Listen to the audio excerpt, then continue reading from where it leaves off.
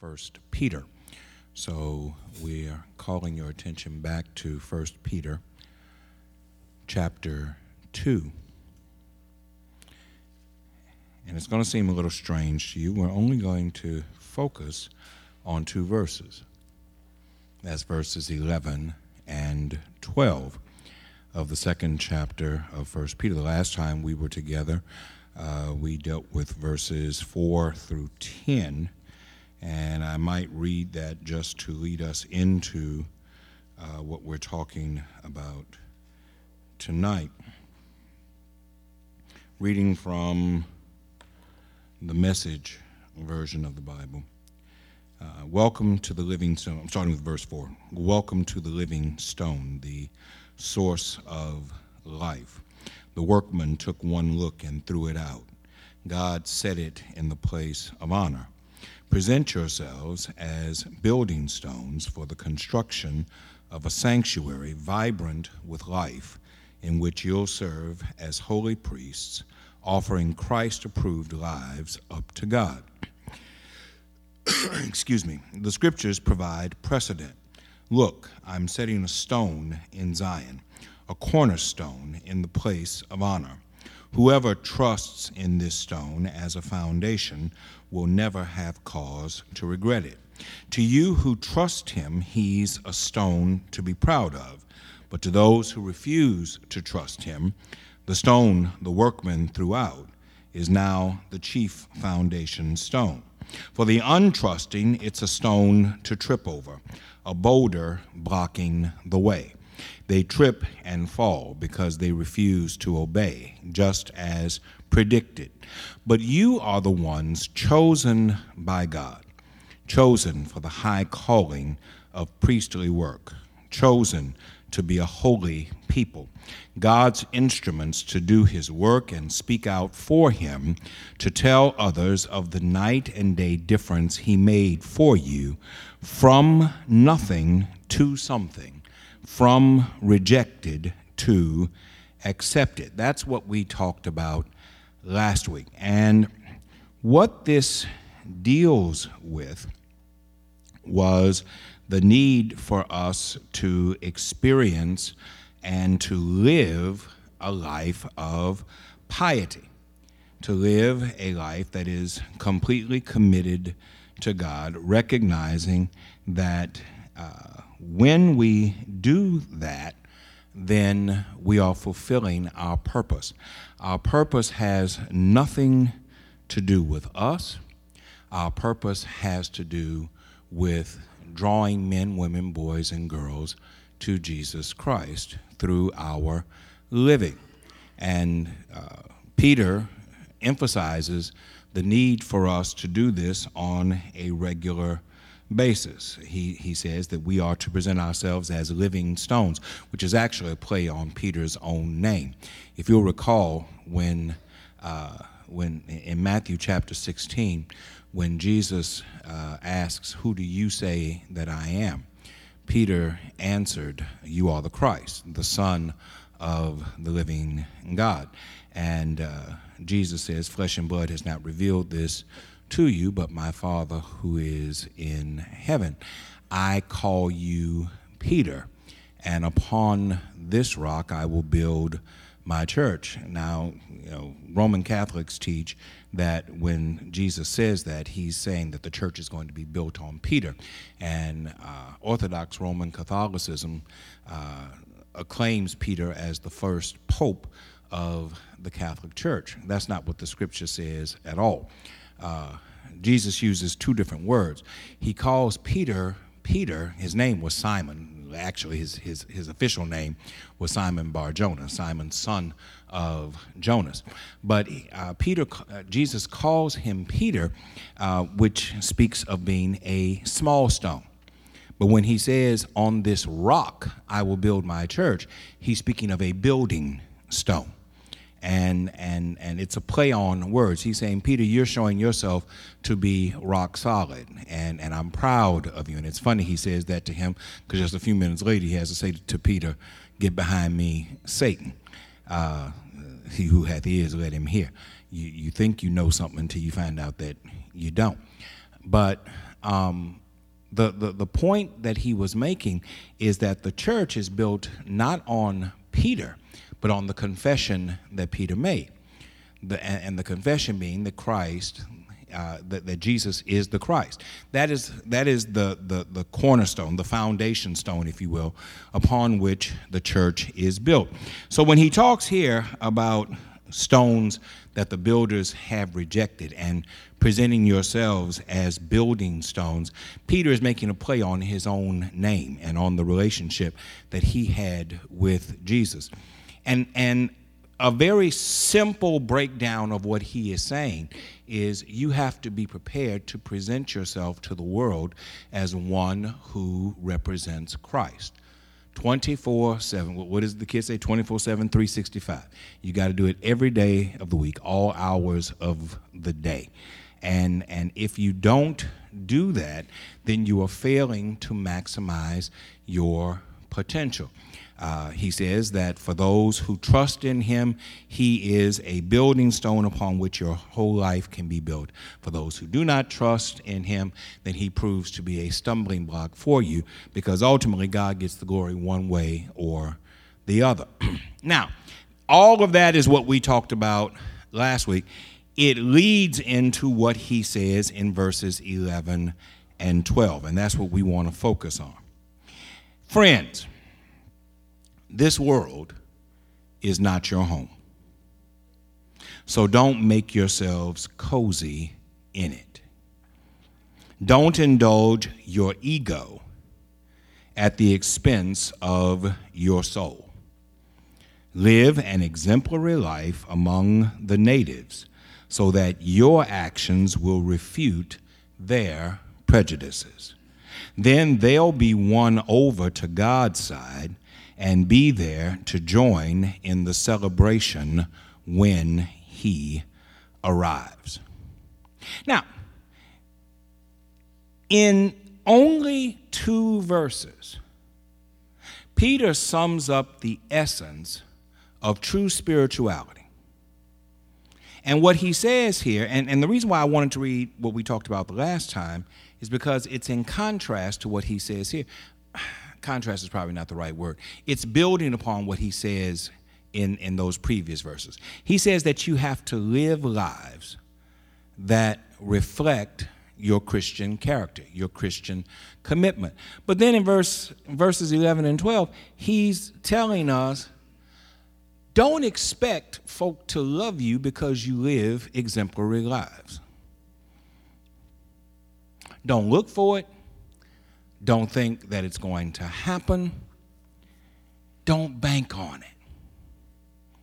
Because this world is not your home. Now, we need to let that sink in. Because I can't tell you how many times I have heard folk express frustration with God, frustration with other people, frustration with the church, because they do the best that they can to the best of their ability, and then they catch hell after they've done the best that they can. Lord, I'm doing my best. Why are you letting all of this happen to me? How is it that I can be giving of myself, all the time to help other folk? Who's there to help me? Who's there to support me? Who's there to affirm or reaffirm me? And the answer often is nobody. Nobody is there.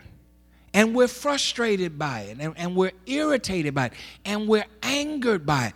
You've been there for other folk when they were in their moment of distress, their moment of need. And when it's flipped and now you're the person in need, and you look around for somebody to come and see about you, and nobody comes. Nobody cares. You do something sacrificial for somebody, and other than a polite thank you, and sometimes you don't even get that, you get nothing.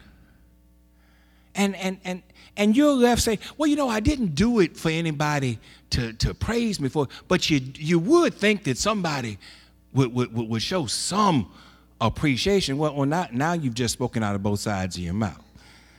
I didn't do it for this, but I'm expecting the very thing that I said I didn't do it for. Well, Peter tells you, do the right thing. Live the right life. Live a godly, holy, exemplary life, and don't expect anybody to praise you for it. Don't even look for it. Friends, this world is not your home. Do you see that? It is not your home. So if it is not your home, don't make yourself cozy in it. You ever have somebody come over to your house and you say, come on in, make yourself at home? You don't mean that when you say that. Because if somebody comes in your house and really starts making themselves at home, taking off shoes, putting their feet up on your coffee table, going in your refrigerator, grabbing food, that's making yourself at home. Grabbing the remote and changing the channel. We tell folk, make yourself at home. But we expect folk to have sense enough to know we really don't mean make yourself at home. Well, when Peter says to his readers here, don't get cozy in this world, that's essentially what he said. Don't tell folk make yourself at home in a place that's really not their home. This world is not the home of the Christian. We are sojourners. We are passing through. That has been a part of our culture in the African American church for years. Lord, this world is not my home. I'm just a sojourner passing through.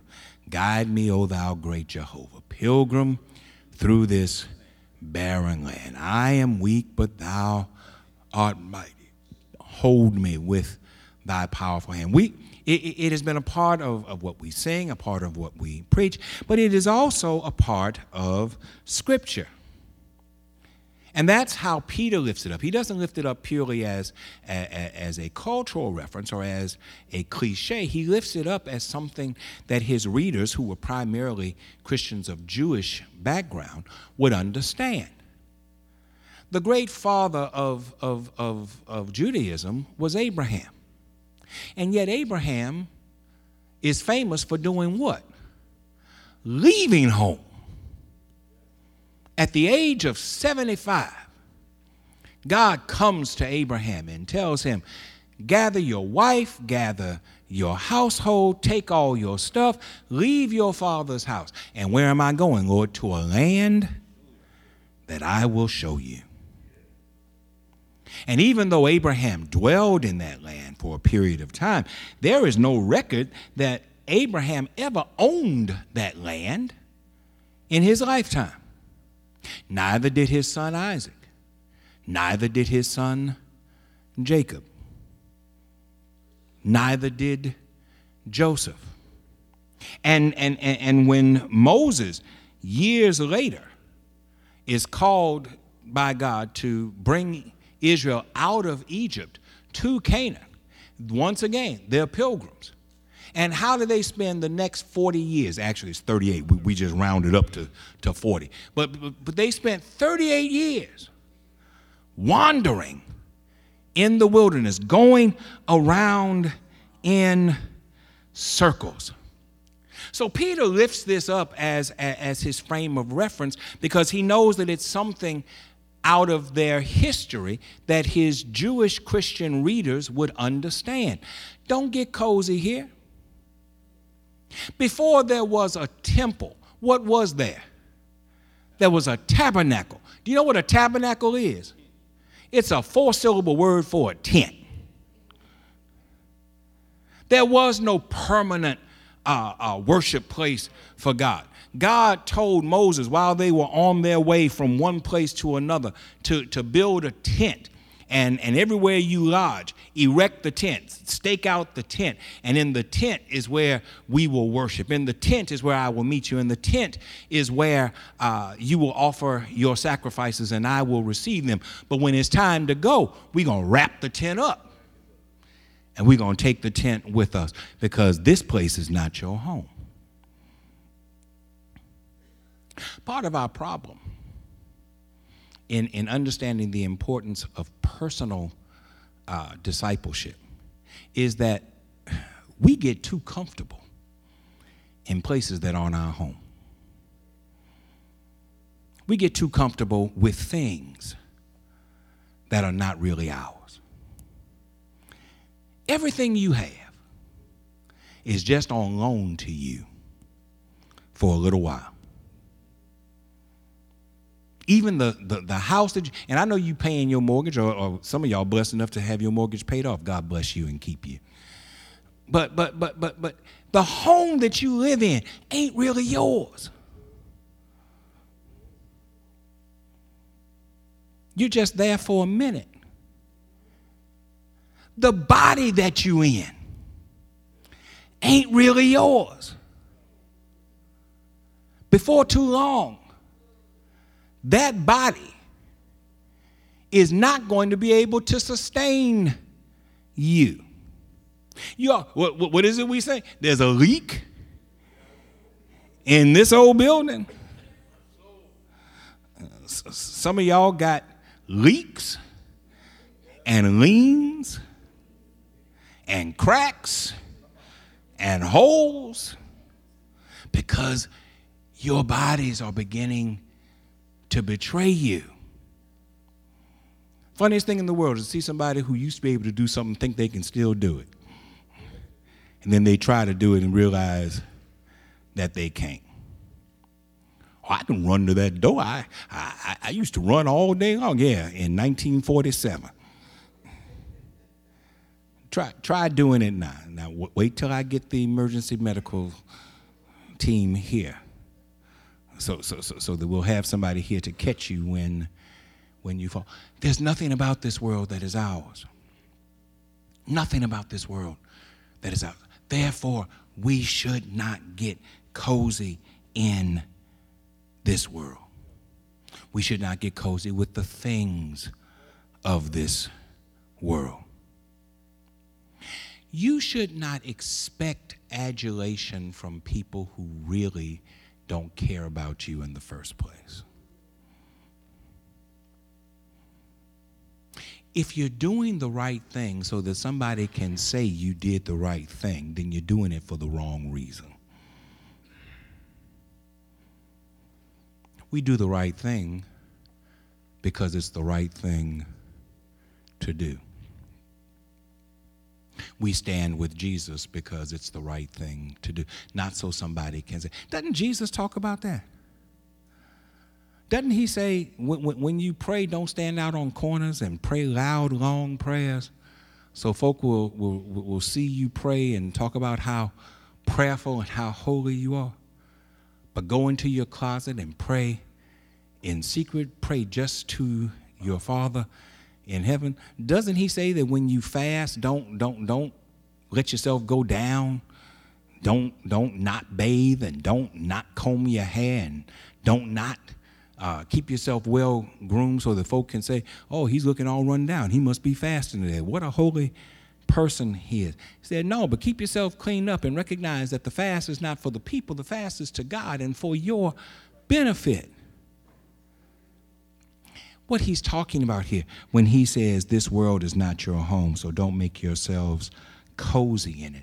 He is reminding his readers that right living and right choices have their own reward that have nothing to do with the adulation of people but has to do with your relationship with God.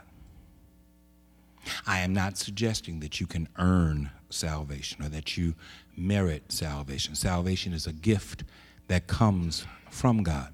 But what I am saying is once you have received the salvation from God that he offers through Jesus Christ, your response to the salvation gift that he offers should be a life that's committed to him. And that committed life ought to be enough by itself. And if it's not, it's an indicator that your priorities are out of order.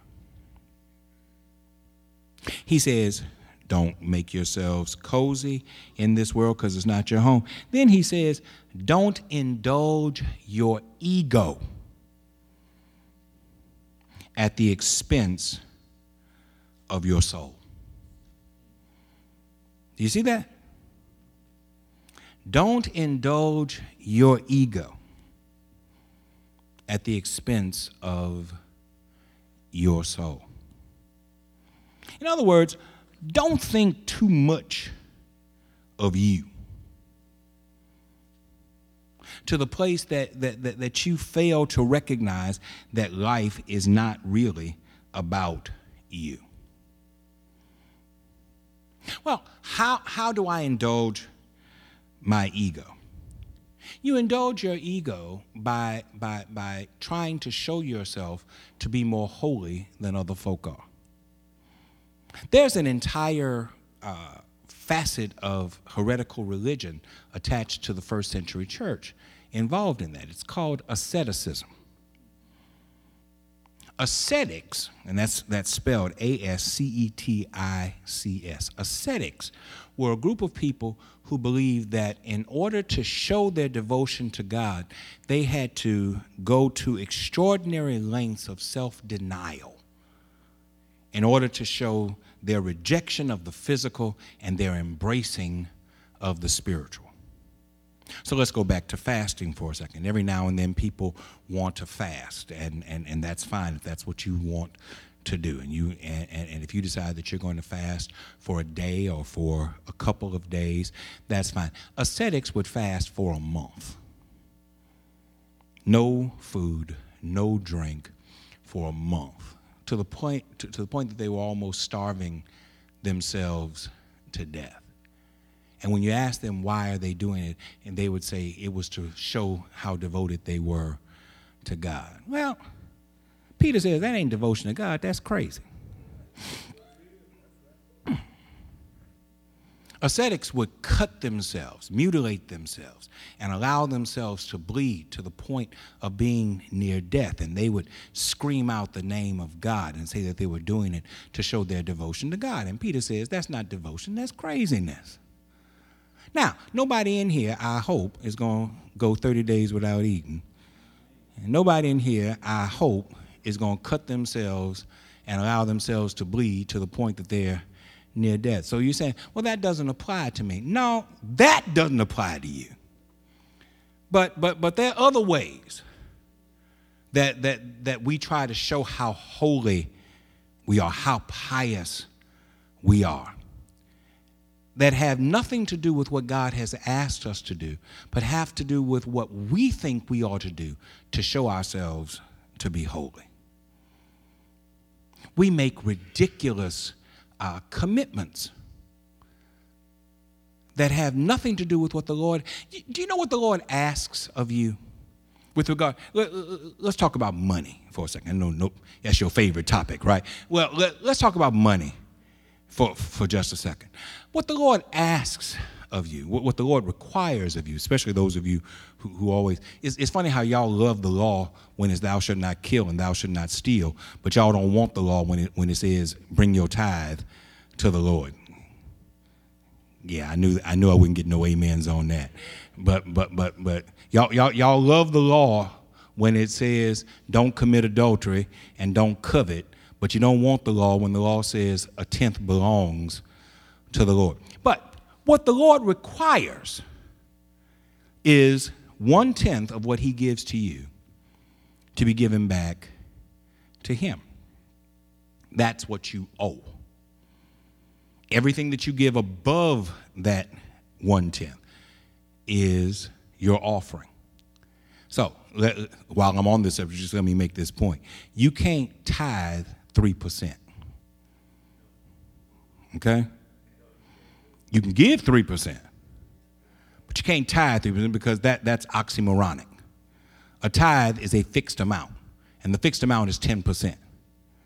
So you can't say I'm tithing 3%. You can't say I'm tithing 5%. You can't even say I'm tithing 9% because that's not accurate.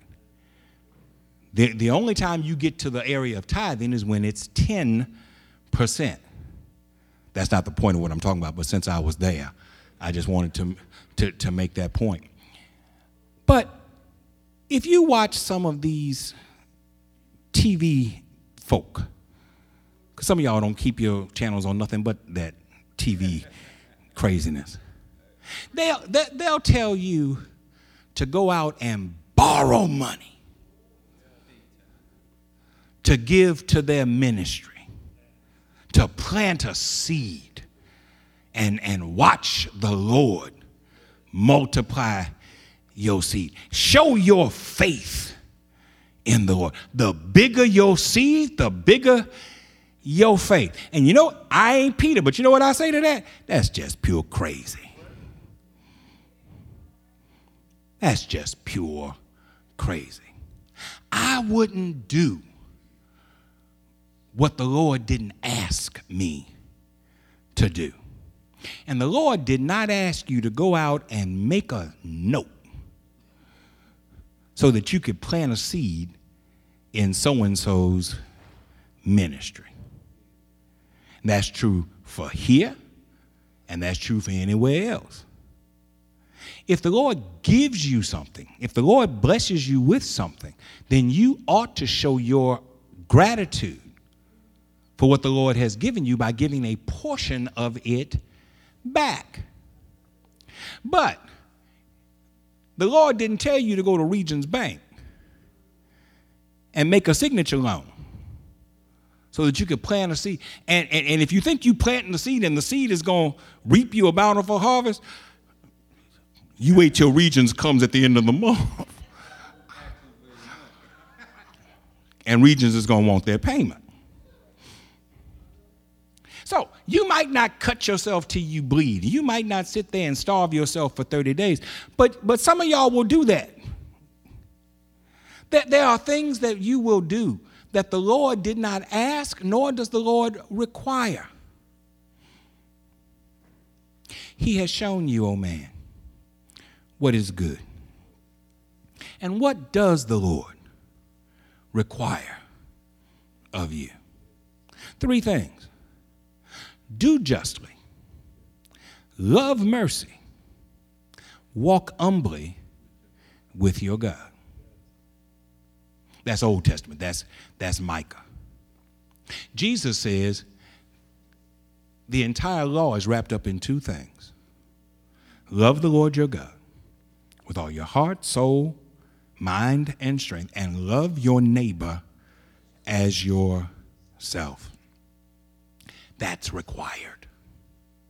That's what the Lord's expectation is. So when we do things beyond that, that falls into the category where Peter says, don't indulge your ego at the expense of your soul. Some of us want to show other folk how holy we are. And what you're really doing is putting yourself in a place of detriment. You're hurting yourself. And you're not showing anybody how holy you are. What you're really showing folk is how silly you are and how little you actually know about the Scripture. Now, let me scold you for a second. Don't get up and leave. Well, you might, but just let me scold you for a second. We're almost in 2019. Y'all about at the point where y'all gonna make your New Year's resolutions about what you're not gonna do and what you're gonna do. Not gonna eat that cake no more. I'm going to do this, I'm going to do that, I want to challenge you to make this resolution, that you will actually study the Bible, that you will actually take the time to read and study the Bible. Read is good. That's a good place to start. But after you read, you also need to study. And if you don't know the difference between read and study, then your report card probably wasn't too good. There's a difference between reading and studying. Why do you say that? And you're talking to folk who come to church. In fact, we're here in a Bible study setting. So why are you saying that to us? Because I find it striking how many Christian folk don't know what's in your Bible. You don't know. And what you think you know, you don't know. Because you don't take the time to read Scripture within its context. You allow people to quote a verse or two to you and put the verse in their context that has nothing to do with the context of the Scripture. Do you know that I can make the Bible mean anything I want it to mean? If I take passages out of their context and just lift them up and tie this verse with that verse. And yet we allow people to do this for us. I am not calling anybody a bad person. I'm saying that when it comes to spiritual matters, we are unusually lazy. We're lazy. You think you did something by coming out here tonight and sitting in here. But let me ask you, between Sunday and now, how many times did you pick up your Bible? And if you did, God bless you. But most of y'all didn't. Most of y'all didn't. How much have you actually read? And what have you read with it in order to help you to understand it? What companion piece did you take with you in order to appropriately apply the Scripture to your daily living? Do you own a commentary? And if you don't own one, they're free all over the internet. You know, when I first started pastoring, and I would get on this subject that I'm on right now, I would tell people, you go and spend money on all kinds of hunting books, and you go and spend money on all kinds of decorating magazines. You know how much magazines cost these days? Ladies' Home Journal, $8.99, $9.99 to look at pictures for 15 minutes, and then you're going to throw the magazine down somewhere. But you won't spend money on a good commentary. Well, I don't have to say that anymore, because good commentaries are absolutely free.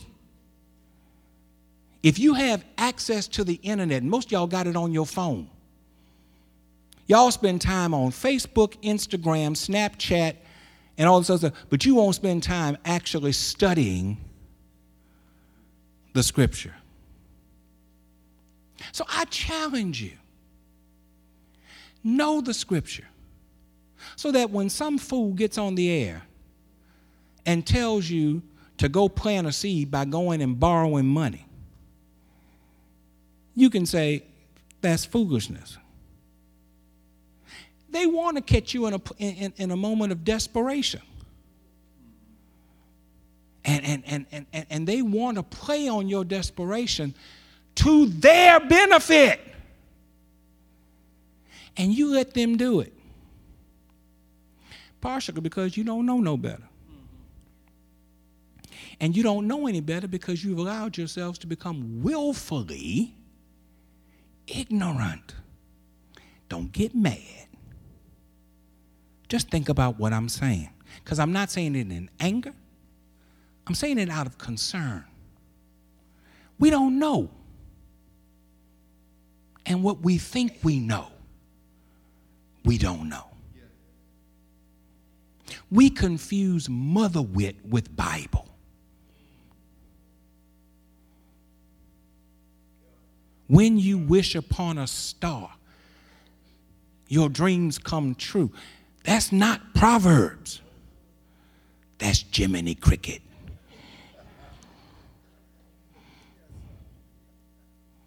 This above all, to thine own self be true, and then it must follow as the night, the day.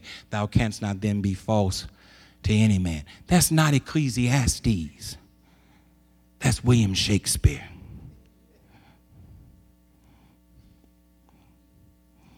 You need to know. And so, as we move into a new year, while you're making resolutions that you're going to break within 3 days about what you ain't going to eat and how much you're going to exercise, why don't you make a resolution that can actually affect your spiritual lives and say that I'm going to dig deeper into the Word of God. I like the Message version. It might not be the version for you. Find one that works for you. Don't come and ask me, well, which version is the right one? There is no right one. There's the one that's right for you. If you know how I feel about if you've listened to me more than 5 minutes, you know how I feel about the King James Version. But if that's the one that you like and that helps you, stay with that. But make a commitment to studying the Word of God and learning how to apply it. Now, to do that, you got to do more than just read it. You got to actually study it. And to study it, you have to have companion pieces, things that help you put things in its context so that you can get the right interpretation of what the Scripture actually says. Why would you not do that? We recognize, everybody in here recognizes that the physical part of us is dying by degree, day by day. God willing, we'll all be here a very long time, but all of us at some point gonna leave here. Do you know what does not die? Your soul. So while you're worrying about how to keep yourself here physically, you're not doing anything to sustain your spirit, to grow your spiritual lives to a place where you can render the most effective service that you can to the Lord. That's why you think this world is your home. And that's why you gravitate toward the things of this world, because it's what you know. We were talking at noon from Mark's gospel account, chapter 10, where James and John, the brothers, come to Jesus and pull him off to the side and says, Lord, we want you to do for us whatever we ask you to do. We got something we want you to do for us. And Jesus says, what is it that you want me to do? He says, well, you've been talking about this kingdom. When you come into your kingdom, we want one of us to sit on your right hand and one of us to sit on your left. We want to have special places of honor in your kingdom. And one of the points that we made was the reason why they asked such a question is because their minds were focused on earthly kingdoms. If this is all you know, then this is all you know. They wanted places of honor based upon their understanding of what a kingdom was. And that's why Jesus says, you don't even know what you're asking. You don't know what you're talking about. Because the kingdom that I'm talking about is not like anything in this world. And I relate that to what I'm saying to you now. It's because we make this world our home. It's because this is all we know. This is all we care about. This is what we are exposed to. When you leave here tonight, some of y'all going to go and watch TV. Some of y'all going to go and start doing your Christmas shopping. Well, while I'm out, let me go ahead and run by the mall. You've got these things that you're going to do. All of those things are going to be earthbound. Centered on earthbound stuff. Based upon earthbound understanding. And what I'm suggesting is there's a world out there that's bigger than earthbound stuff. Do you want to know what real joy is? Some folk will tell you real joy is getting. But Jesus says real joy is giving.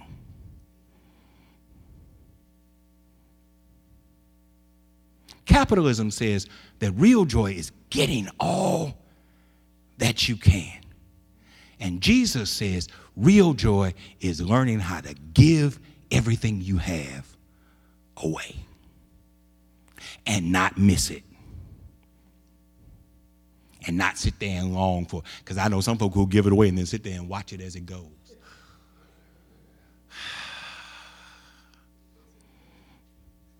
No, real joy is learning that it ain't yours no how. And that you can use it to help somebody else. The Apostle Paul says real joy is learning how to put other folks' needs ahead of your own. Now, that's radical stuff. And that if that doesn't sit well with your spirit, it might be because you think this world is your home. If you think that this is just somebody speaking metaphorically or allegorically, then you might think that this world is really your home.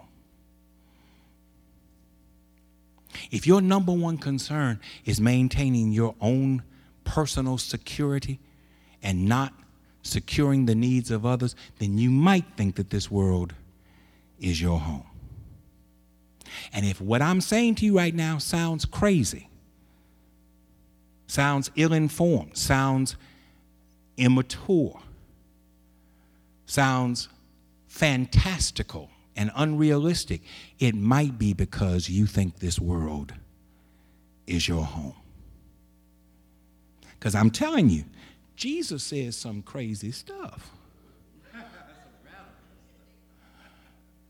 that earthbound folk just don't get. If a man strike you on one cheek, turn to him the other. If a man compels you to walk 1 mile, walk 2. If a man sues you for your coat, give him the coat and your cloak as well. Bless those who curse you. Do good to them that hate you. Pray for them that use you and persecute you. If a man would gain his life, he must lose it. In order to be greatest, you must make yourself the least. Jesus says some crazy stuff. It makes no sense to folk who are earthbound, to folk who think that this world is your home. So the very first thing he says is, this world is not your home. So do not make yourselves cozy in it. Don't indulge your ego at the expense of your soul. Well, Peter, if that's the case, then what should I do? Look at verse 12. Live an exemplary life among the natives so that your actions will refute their prejudices. Then they'll be won over to God's side and be there to join in the celebration when he arrives. There are 4 things I'm going to say to you, and then I'm done. Number 1, our piety, our living for the Lord, can't just be private, but it has to also be public. Jesus says to his disciples in the Sermon on the Mount, let your light so shine before men. He says that a light is no good if it's put under a bushel where no one can see it. Peter says, live an exemplary life. What is an exemplary life? A life that other people can learn from, can be drawn to. Therefore, our piety can't be private. Our religion can't be private. We have to live Christ. So, for all you people, and you might not be in here, but there are people who say this. For all you people who say, my relationship with God is a personal thing between me and him, you've missed the whole point. You have missed the whole. In fact, if you are living for Christ, it is anything but a personal matter. Your responsibility is to live a life that others can learn from. So it is not private. It must be public. You must stand up and allow yourselves to be counted among the disciples of Jesus Christ and not be ashamed of it. You must sound off and say, I am saved, sanctified, heaven bound, and my life reflects it. That's number 1. Number 2, our conduct in this world should be praiseworthy conduct. In other words, we can't just live average lives. We have to live outstanding lives. There are 2 words in the Greek for the word good.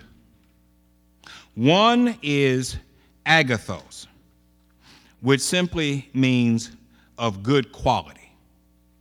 The other is kalos, which means not only good, but also lovely and appealing. It means fine, and it means attractive, and it means winsome. Peter here suggests that we can't just live decent lives, we have to live exemplary lives. What makes a Christian life exemplary? It's a good question. It means that you live it at all times. You never have a moment when you can take off from being a Christian. Now, here's the key to that. It's got to be in you. Anybody can fake something for a little while. But under certain conditions, the fake wears off. After a certain length of time, the fake wears off. But if it's genuine, you ain't got to worry about the fake wearing off because it can't go nowhere. It's in you. I can pretend to be a Christian. And that's what some of us do. We come to church on Sunday morning and we know all the songs and we know when to stand and when to sit.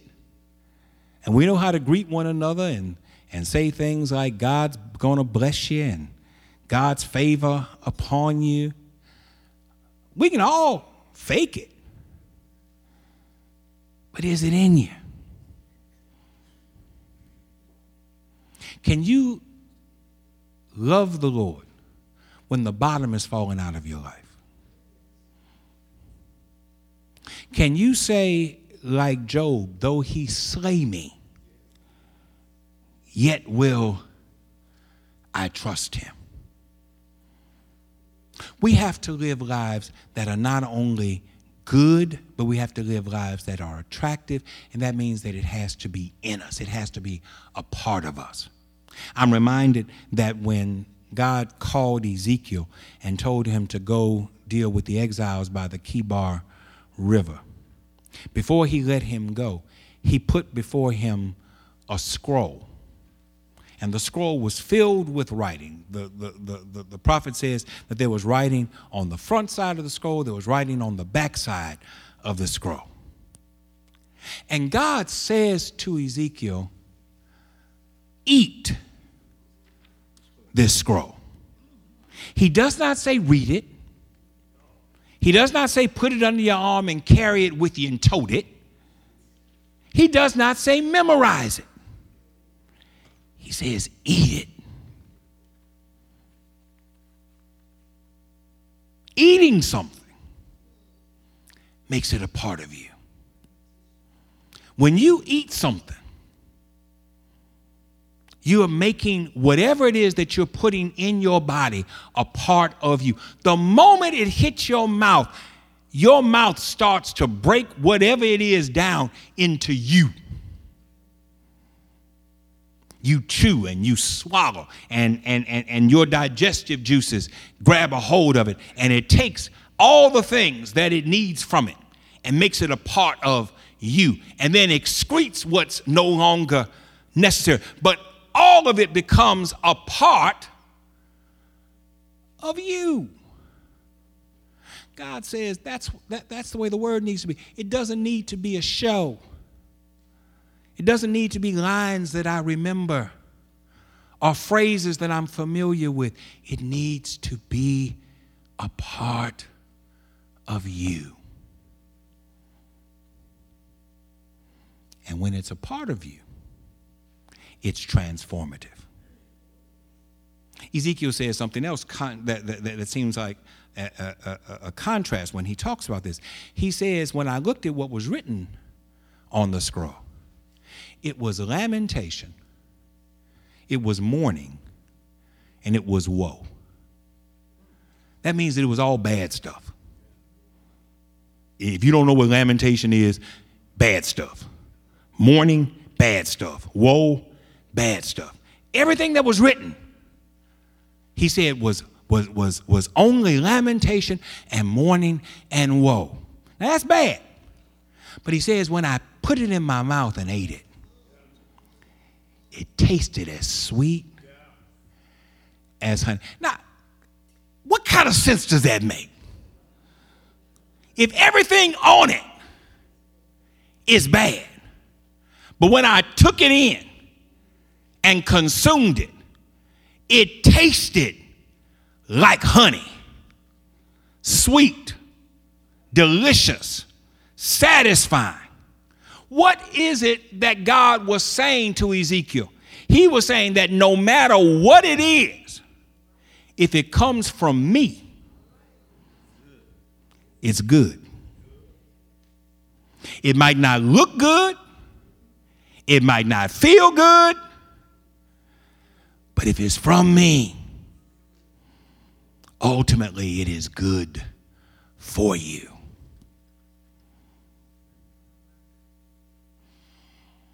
All things work together for the good to them who love the Lord and are called according to his purpose.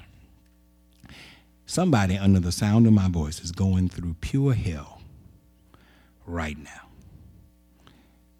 You're dealing with trial and tribulation. Your life is lamentation and mourning and woe. And you're trying to push all that stuff off. And I am encouraging you, don't push it off. Take it in. Take it in. Eat it. Make it a part of you. And watch God transform what others meant for evil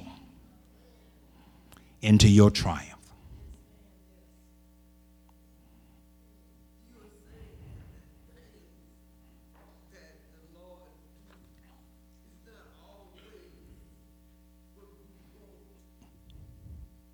Yes, ma'am. Yes, ma'am.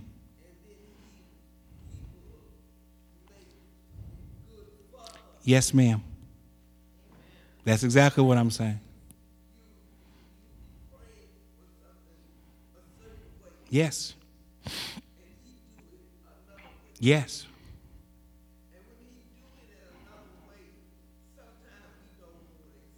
No, ma'am. And I'm talking about me. You talking about me too. You talking about me too. And you're right. Yes.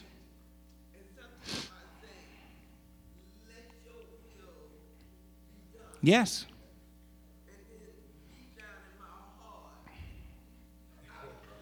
Of course you do. And at least you're honest enough to admit it. Yes. You're absolutely right. Jesus says in Mark chapter 10, again, a passage that we lifted up earlier today. Yes, ma'am. But you want it your way. Yes. No. Your will is never the best will unless it lines up with his. Jesus is in the Garden of Gethsemane, and he's stretched out on the ground. And the scripture says that sweat like drops of blood are pouring off of his brow. And he says, if it be possible, let this pass from me. Let this suffering pass from me. What he's really saying is, I don't need to die. I ain't done nothing wrong. Yes.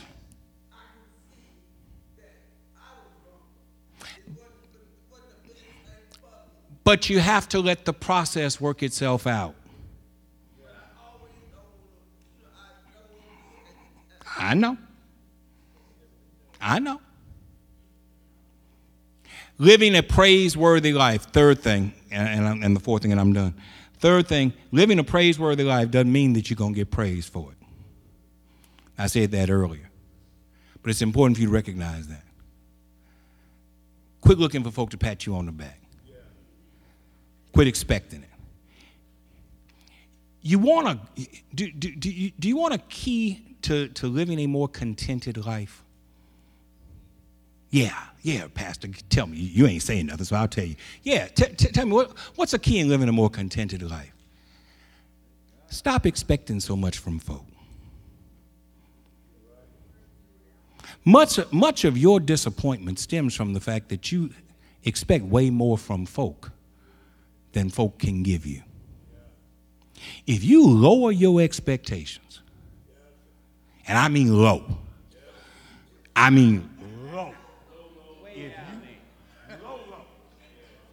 if you lower your expectations of folk, it's hard for folk to disappoint you. If your expectations are down there. See, all this, I never thought so-and-so would have done. That's because your expectations were too high. But if you get them expectations down real low, You can deal with it. Number 4, in eternity. That's what we're all striving toward, eternity. God will be praised for the very deeds for which we may now be persecuted. I want you to hear that again. In eternity, God will be praised for the very things that now serve as sources of our persecution. We represent the body of Christ. We represent the church.